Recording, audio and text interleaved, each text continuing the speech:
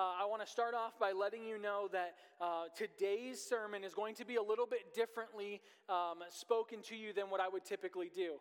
Today I want us to cover some deep theological implications of the Bible that affect the way that we live as believers. So we're going to talk about different things today and see what the Bible says to us about God, because what we believe about God affects everything else in our life as Christians. And so today, we are going to be reading just a few verses, but really just spend time on one. But before we get there, I want to play a little game with us this morning. Now, you don't have to shout out, you don't have to answer aloud, but I want you to think. Is there anyone in here who is a book lover? You love to read books? All three of us. Great. So I'm an avid book reader. I try to read a few books a week if possible. It's just something that I do in my time in the evening after our kids go to bed. I just love to learn. And so I thought about this as I was preparing, that there are some books that have been written in the English language that have such famous opening lines that many people could name them just from hearing the first few words of the book. And so I want to do this a little bit this morning here to see if you guys can think of these. So the first one, I want to see if you can name some of these books by their first lines. So this first one goes like this: it was the best of times, it was the worst of times. How many of you know that book? Don't shout it out. How many of you know it? So a few of you. So the book is called The Tale of Two Cities, a book that I had to read probably in 8th or 9th grade. This next one may be a little bit more difficult. It starts out by saying this: it is a truth universally acknowledged that a single man in possession of a good fortune must be in want of a wife. Does anyone know or recognize that one? Not a single soul. It is the book Pride and Prejudice. The book Pride and Prejudice. And what about this one? Marley was dead to begin with. There is no doubt whatever about that. How many of you recognize that first line? So 2, 3, 4, 5. It is A Christmas Carol by Charles Dickens. A second book by him. Now I hope we all know this one. In the beginning, God created the heavens and the earth. How many of you recognize? Good. If your hand didn't go up, shame on you. As memorable as those other opening lines may be to those who are avid readers, there are no more important ones to be found anywhere in the human language than those found in Genesis 1:1. Now I want us to read it. It says, in the beginning, God created the heavens and the earth, in verse number 1. In verse 2, it says, the earth was without form and void, and darkness was over the face of the deep, and the Spirit of God was hovering over the face of waters. And in verse 3, it says, and God said, let there be light, and there was. And this is God's word for us today. God, we come to you in this place, Lord. We ask of you to illuminate these few verses. God, show us something fresh, show us something new from your word. Help us to not count out this familiar passage, one that if any length of time in church we've known. But God, help us to see some very important and deep theological implications for our life. And I ask that you would be magnified and glorified through today's service. In Jesus' name I pray. Amen and amen. In the very first few words of the Bible, we found so many foundational truths about God that affect our lives. The first one that I need us to understand is this: the centrality of God. We see the centrality of God right out of the gate in the first 4 words of the Bible. It all starts, and it's significant that the Bible begins with God. This shows us his centrality. In the beginning, God. If there is one thing the Bible tells us right out of the gate, it is this: entire life is all about God. This entire life is all about God. Do you know, I am a science buff. I love science. And one of the things that I have learned in my many years of studying different types of science, taking all the science classes that I could, I learned that our universe is what scientists call a heliocentric universe. Helio meaning sun, meaning that our sun is the center of our universe. In our solar system, everything revolves around the sun. All the planets, the moons, the stars. The sun gives light, and without it, nothing would live. The sun is central to our universe, and everything revolves around it. Now, for some years, people thought that the center of our universe was actually the earth, and that everything revolved around the people on the earth. And that caused so many problems that were never able to be solved by scientists. Why? Because they had to come to the understanding that the earth was not the center of the universe, that the sun was. Now, one of the big problems people have today is that they have made the same mistake about the spiritual center of our universe. We tend in our sinfulness to become egocentric. Ego meaning I. Everything revolves around me. We want God to revolve around us. We want a Bible that revolves around us. We want a religion that revolves around us. Well, guess what? I have some fantastic news for us this morning. Life is not an egocentric enterprise. It's a theocentric one, meaning that God is at the center of our existence. He is like the sun of our universe. That's right, amen. God is the one that everything revolves around, not us.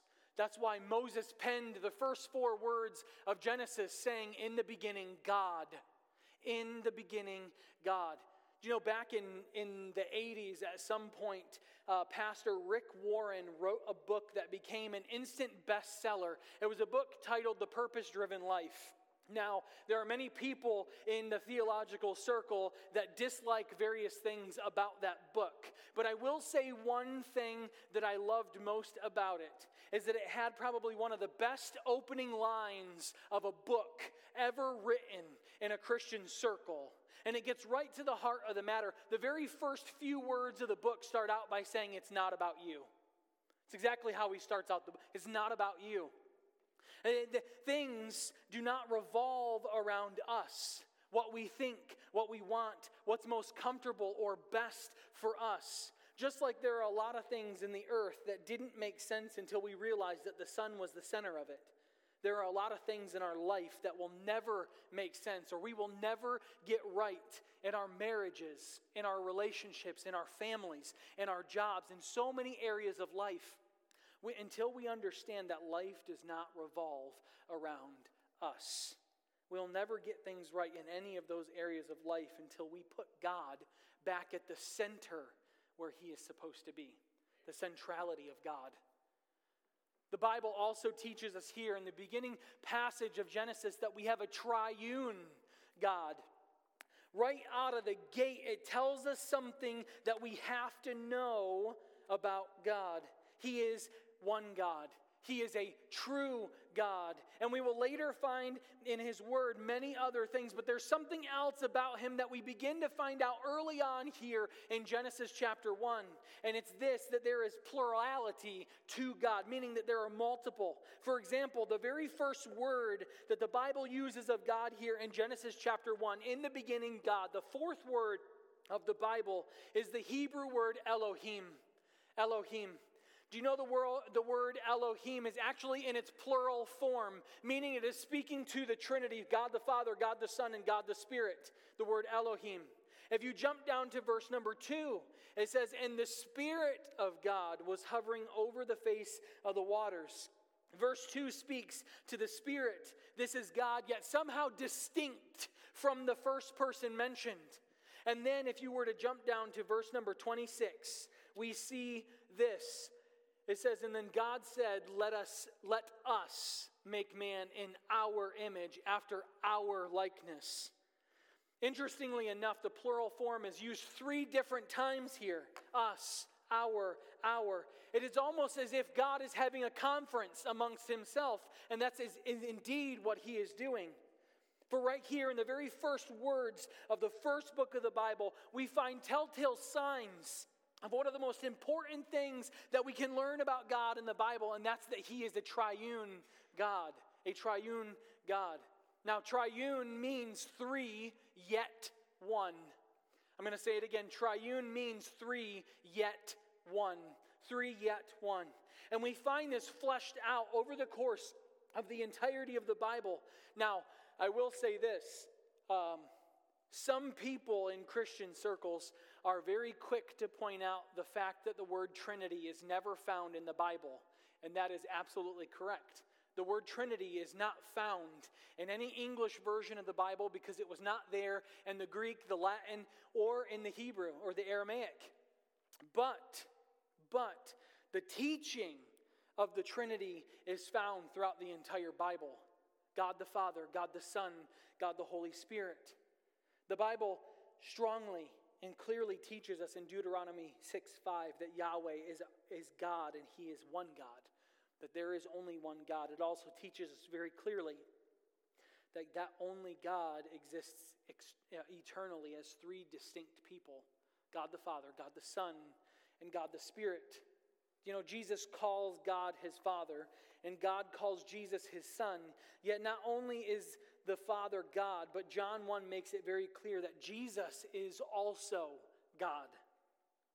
And here in Genesis 1:3, we read of the Spirit of God, whom the New Testament tells us is God, and yet is also a distinct person as well.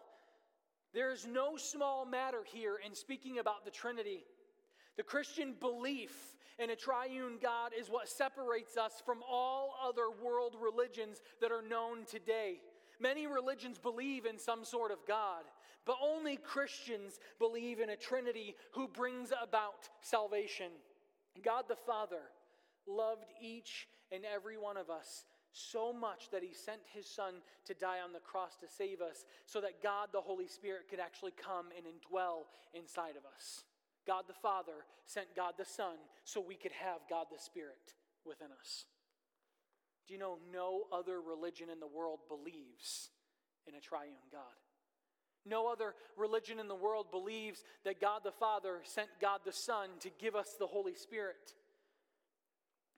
Do you know one of the single most famous verses in the entire Bible is John 3:16.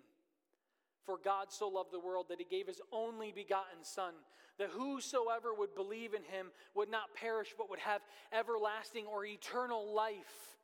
It's the most basic, most well-known verse there is on salvation, and yet who is this Son? God the Son, the second person of the Trinity. God the Father gave God the Son so that we might be saved. And right there, in the most basic verse on salvation, John 3:16, you've got to have the Trinity in order to bring about salvation. You have to have the Trinity in order to bring about salvation. So, it is important that we recognize this truth. Do you know this is not just a matter of believing some doctrine that I, as your pastor, stood before you and said was important. The Bible says that the God who really saved you is a triune God. Now, I want us to think like this for just a moment. Imagine you were in trouble. Imagine you were in trouble and you had to call 911 and the police were on their way to save you, and you ask the operator, of all the cars that are coming, how will I know it's them? How will I know it's the police? And the operator's like, well, they have a black and white car. They'll have lights on the top of it that will flash red and blue. And when the guy gets out, he will be wearing a uniform. And on that uniform, he will have a badge. And that's the one that you're looking for. That's the one that's going to save you. So it is with the Bible. The Bible tells us of all of the gods and religions that we will encounter in this life, and yet there is one God who will save you, and He is a triune God. There is one God who exists eternally as Father, Son, and Spirit. It's something that we must know because it brings about spiritual implications in the life of a believer. If we don't know that we have a Father, a Son, and a Spirit in our God, then we can't fully understand salvation. He is the one who brings salvation. He is the one where it is found. So we need to learn to say with early theologians that say, when I say God, I mean Father, Son, and Spirit. When we talk as Christians about God, we need to know that we're speaking of a triune God. So watch for the doctrine of the Trinity this year as you begin to read your Bible. Watch where it is found, because it is taught on page after page after page, not just here. So we saw the centrality of God. We saw the triune God. And next we're going to look at the Creator God. The Creator God. This is probably one of my favorite parts that we're going to talk about today. Do you know what the Bible says about this triune God, what He did? I want us to look back at Genesis 1:1. It says, in the beginning, God created. We're going to stop right there for just a moment. God created, it goes on to say, the heavens and the earth. He is the Creator God. He made everything. You know, John, the Gospel of John, chapter 1:3, speaking about Jesus Christ, says this, that all things came into being by Him, and apart from Him, nothing came into being that has come into being. He made everything. Everything that has come into being, that is everything that has been created, God created, is exactly what the Bible says. The only uncreated being is the one who created everything. The only uncreated being is the one who created everything, meaning He Himself, God, never came into being. He Himself has always been. Genesis 1:1, in the beginning, God created the heavens and the earth. That word created there comes from the Hebrew word bara, B-A-R-A, and it means to initiate something new. It means to initiate something new, as opposed to just fashioning or modifying something that was already in existence. Now, I want us to see something here. Do you know that word created, the Hebrew word bara, is only ever used in speaking of God, never of man. In the Bible, when it says that man built or man created something, as we'll see with Noah in the ark, that word is a different Hebrew word. To initiate something new was only spoken about of this God. And the doctrine that theologians call creation, or ex nihilo, meaning that something came out of nothing. Sounds fantastic, right? The creation account, the way that God spoke and things came into existence.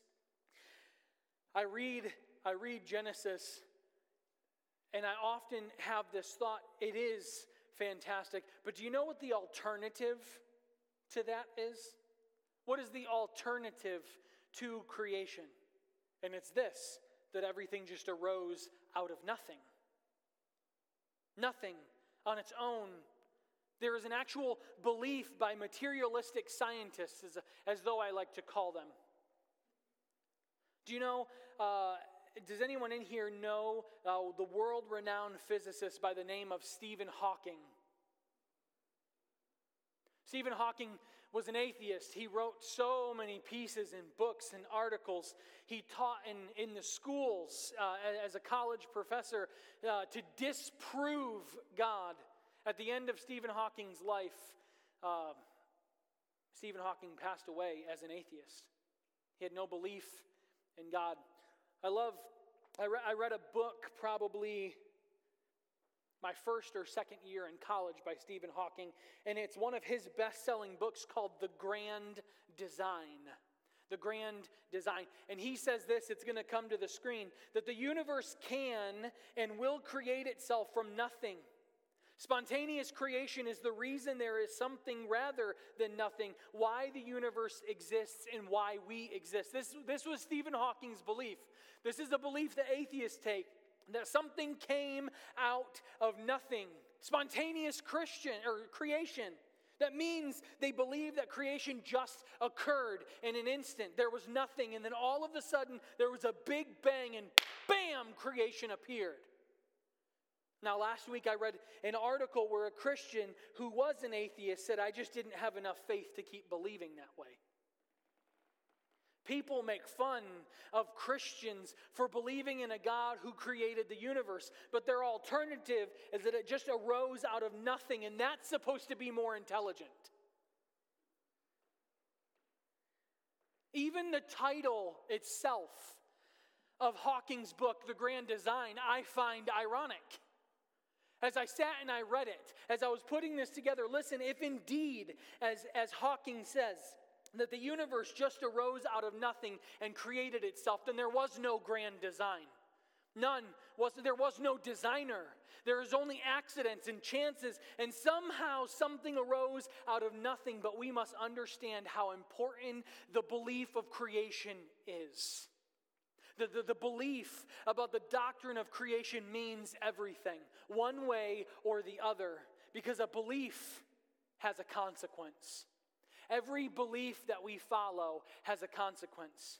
Do you know that if God created us, then we are His? We belong to Him. It is not my body, my choice. Your body is God's. If God created you, then your gender is not some random decision. And you were assigned that gender by your Creator, and to reject it is to reject one of the most fundamental things about His purpose for your life. If God created you, if God created me, then we are not insignificant. No matter how much people or circumstances try to make you feel that way. I love what David, knowing that God made him, said in Psalm 139 when he said, I will give thanks to you, for I am fearfully and wonderfully made. Wonderful are your works, and my soul knows it very well. Do you know, if God made you, His works are wonderful. Therefore, you are wonderful because you are made in the image of God. You know, if God created you, then your life and every life has meaning. It has purpose. Do you know, on the other hand, if God didn't create you, if every one of us is merely here by some evolutionary accident, then you and I have no meaning and no purpose whatsoever. There's no reason. If it happened the way that Stephen Hawking explained, then there is no reason to respect any life at all. There's no reason to observe any kind of morality. If that's the way that life came, there's no reason to refrain from killing. There's no reason to refrain from injuring others or to even seek a purpose of life if it happened by some blip on the map. Do you know, this is really scary to think about, that there are people that say that there is no purpose. And in no purpose, there is no godless and no randomness in our universe. This is not just the words of your pastor here, but these are actually the words of atheists. People who died believing that there wasn't a God. Another atheist that I have had to read and study in school is a man by the name of Bertrand Russell. He said, unless you assume a God, the question of life's purpose is meaningless. This is an atheist who is saying this. What you believe, what I believe about creation has consequences, and that's exactly why some today are doing everything that they can to reject the concept of God as the creator. I mean, they're even removing it from schools. Schools in the public school system can't even teach on creationism anymore, but they can teach evolution. I mean, it's happening all over the globe. Fast, it is happening all over the globe. There are some countries that teachers are thrown into prison and beaten just for speaking about creation from the perspective of a God making it. But here's the thing. The simple fact is that there are people who do not wish to be accountable to God. In fact, their disbelief is not even something that's based on science, because there are thousands of scientists around the world who still believe in God and who have strong evidence that points to the fact that there is an intelligent designer. Their disbelief, however, is based on the fact that they do not want to be accountable to God for morality. They do not want to be accountable to God for a lifestyle. Again, I will tell you, these are not just my thoughts. Friedrich Nietzsche, has anyone ever heard that name before? He was an atheistic German philosopher who wrote in the late 1800s that we deny God, and in denying God, we deny accountability. He said this before he died. What he wrote there is exactly what is behind materialistic scientists. Those who accuse Christians of being prejudiced in our view that there is a God. But if they were honest, If we had them in a room right now with an opportunity, if they honestly would admit they were prejudiced too in their own views. So make no mistake, what we believe about the beginning is no small issue. What we believe about God as a triune God, that everything in this life is central to God, all of those things are no small issues as believers. It affects everything else in our life. Do you know, the Bible makes it very clear. It leaves no doubt about it. It settles the very issue in the very first words of the Bible. In the beginning, God created. You know, there is much, much more which God reveals about himself in his word. But I want us to look at one more thing that it shows us in the early pages of Genesis. We've looked at the creator God. We've looked at the triune God. We've looked at the centrality of God. But last, and certainly not least, we look at the redeeming God.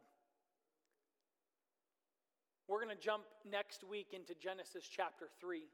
We're going to look at the story, the account of the fall of mankind. Look at Adam and Eve. And you will see in Genesis chapter 3 when God is judging Adam and Eve and the serpent for their disobedience. We jump to verse number 15. Actually, you know what? Just turn in your Bibles with me to Genesis 3. I'm just going to read starting in verse number 15. And it says, and God is speaking here. And it says, I will put enmity between you and the woman, and between your offspring and her offspring, and he shall bruise your head, and you shall bruise his heel. He's speaking about Jesus here. The serpent is whom Jesus is talking about. In other words, God is saying to the serpent, you will hurt him, but he will crush your head, and you will be totally defeated by him. This is what God is saying. He's already talking about right now, in this very moment, what theologians call protevangelium. It's going to come to the screen. I want you guys to see it. Protevangelium. This is a Latin word meaning first gospel. This is the first time in the entire Bible, 3 chapters in, that we're seeing the gospel for the first time. God is telling the world in this very moment of time that though sin has entered, he will send somebody to reconcile. He's talking about Jesus here. And in this very second, the indication that we first receive is that God is going to send someone of the seed of Eve. In other words, from the race of mankind. He's saying you will crush the head of the serpent who has deceived man. He's saying you will have victory over him. He's saying you will put man back in a right standing with God. And so, after Adam and Eve leave the garden, in Genesis chapter 5, we begin to see these genealogies that appear in Scripture for the first time. From Adam and Eve, to Seth, to Enosh, to Methuselah, to Noah, to Shem, to Ham, to Japheth. But why do we see these genealogies? Why are they there? You know, the genealogies appear early on in Genesis and other places in the Old Testament and even in the New Testament because those genealogies show us that the promise that God made in Genesis 3:15 was coming to fruition. He was showing over and over and over again that this is coming to pass. Genesis 3:15, that the seed, the offspring of Eve, was indeed producing someone who was coming. Someone who was prophesied in Genesis 3:15 and all throughout the Old Testament. Do you know in Genesis 12, when God told Abraham that all the peoples of the earth would be blessed through his seed, Abraham was a seed of Adam and Eve. In Deuteronomy 18:15, when Moses told Israel that one day there would be a prophet just like him that would come, that he would be greater and that they must listen to him, they were talking about Christ. And in Psalm 110, when David said that there was coming one who would be his Lord and yet somehow his son, he was talking about Christ coming from the line of David. And Isaiah even prophesied in chapter 53 that the one coming on whom the Lord would lay the iniquities of all of us upon him. Speaking again of Christ. All throughout the Old Testament, these scriptures were pointing forward from this proto-evangelium, this first gospel, towards the someone who was coming. So Matthew chapter 1, the first chapter of the New Testament, opens with these words, the genealogy of Jesus Christ. Jesus was the fulfillment of the first gospel. Jesus was the one whom all of these genealogies and prophecies pointed to. Jesus was the one who Satan would be defeated by. Jesus was the one who would buy us back. And that's exactly what Jesus did. Jesus did not come to earth just to be a great teacher. Though he was that. That's not why he came. He did not come just to sympathize with us. Though he did. He came to do so much more. I love what Jesus said in his ministry when he said the Son of Man has come to give his life as a ransom for many. You know, Jesus came to earth. God, the Son, the second person of the Trinity, through the virgin birth, 100% real human being, the seed of Eve, to fulfill the promise of Genesis 3:15.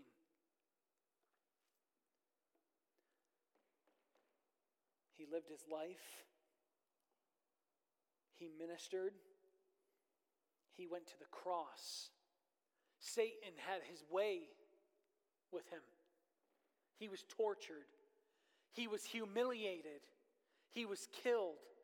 But as bad as all of that was, Satan didn't get the victory. Satan did not get the victory. He bruised his head. It says that Christ crushed the head of Satan. And Christ's heel was the only thing that was bruised. And after that, bearing our sins in his body, the seed of Eve, on the third day, Jesus rose from the dead, fulfilling Scripture and saying, "O death, where is your victory? O death, where is your sting?" And just like God promised, the head of the serpent was crushed by the seed of a woman, by the seed of Eve. So now every one of us who follows Christ is forgiven for our sins. We've been reconciled with God. And we live forever in heaven, walking with God in the cool of the day, just like he originally wanted in Genesis 1 and 2 in the garden.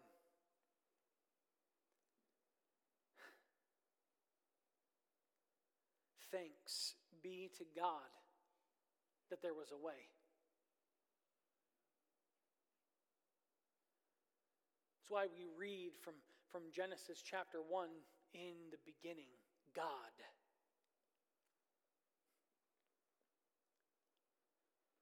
The first promise is what the rest of the Bible is about.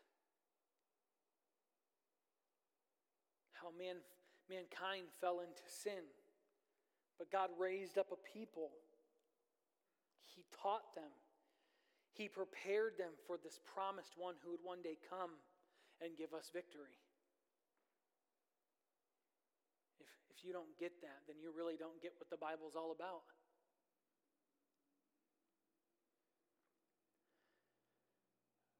In my almost 14 years of ministry, I've heard so many people say to me that the Bible is just a bunch of random stories and verses. I've talked to so many people.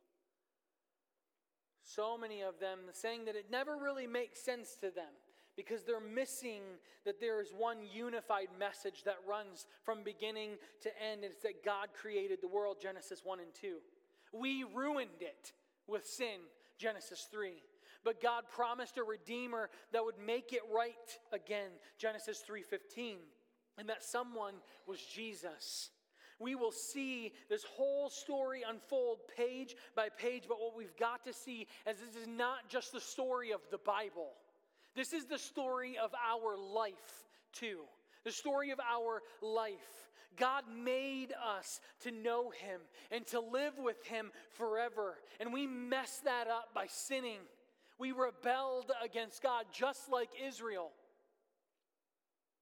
But God still loved us enough. His love was so good. His love was perfect that He sent His Son to die on the cross, to save us, to put us back in a right place with Him. And just like some people see the Bible as a bunch of random stories because they don't know how it all fits together, so many of us see our life the exact same way. It doesn't make sense because it doesn't all fit together. We see the events of our life as just random things. We see our feelings as just random things. I wanted to do this and I felt like doing that, but there was no real consistent meaning or direction in our life. It never really makes sense to us. This life never makes sense until we see how it all fits together.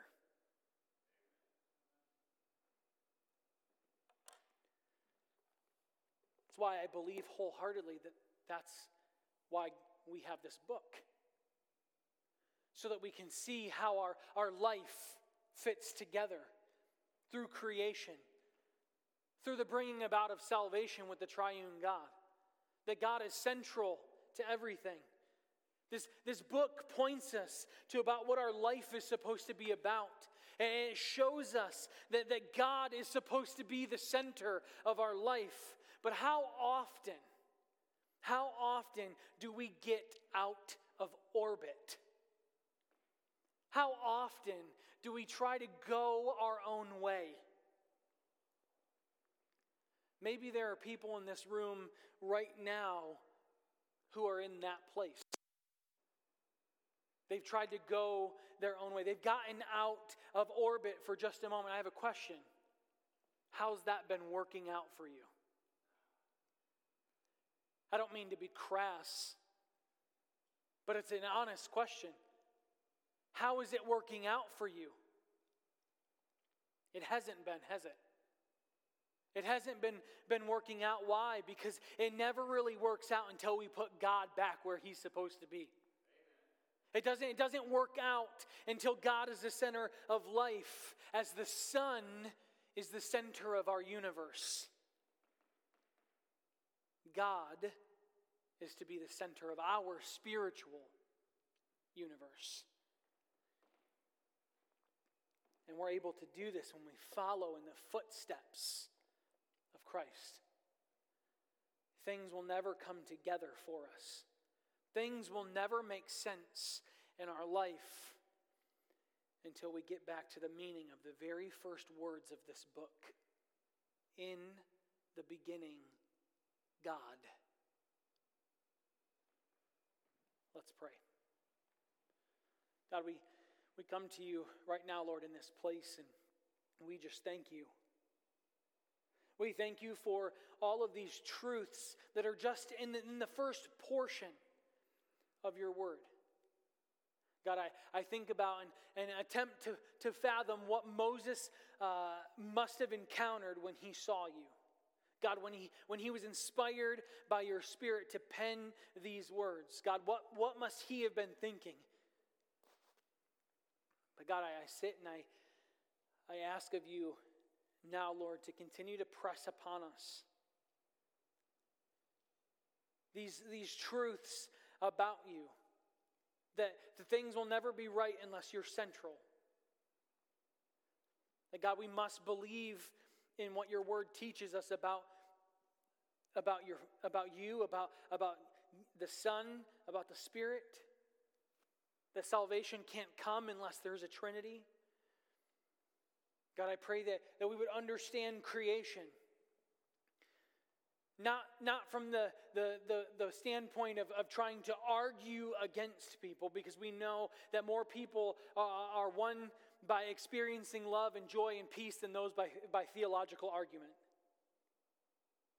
But God, I'm asking of you right now to help us to understand these truths, help us to apply them, help us to live our lives according to them. And when we go from here, Lord, help us to be a better representation of you. God, I'm asking now for strength, for courage, for boldness as we depart from here. And I ask and pray these things in Jesus' precious name. Amen and amen.